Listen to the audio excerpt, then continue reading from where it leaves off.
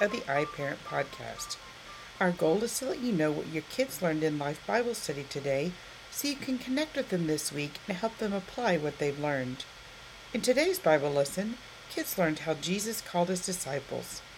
In the first century, Jewish students would seek out a rabbi, an expert on the law of Moses, and ask to follow him. A rabbi would choose only a few highly promising students to be his disciples.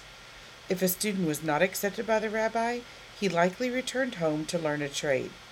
Those chosen to be a rabbi's disciples followed him everywhere. They learned from the rabbi how to think and how to act. They trusted the rabbi and attempted to become like him. When Jesus chose his disciples, his strategy was unusual. Rather than waiting for students to come to him, Jesus sought out his disciples among the people who followed him. He found them working, fishing, and repairing nets. Some of Jesus' disciples were introduced to him by their friends. He approached these ordinary men and said, "Follow me."